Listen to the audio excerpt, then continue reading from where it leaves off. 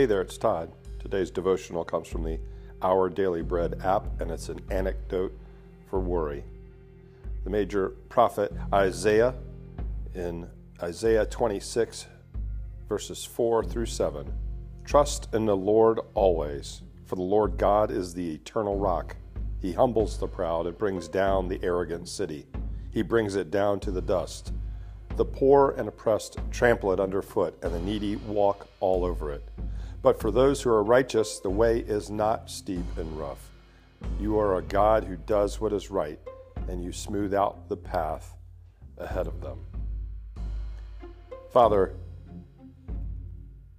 we can get ourselves so worked up that our mind becomes a scary place.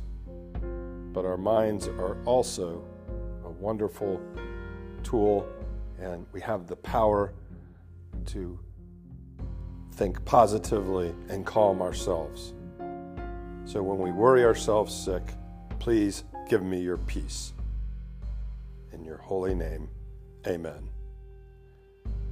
So now think about what's worrying you and what you've been fixing your attention on, and transition it to how you might renew your gaze upon God.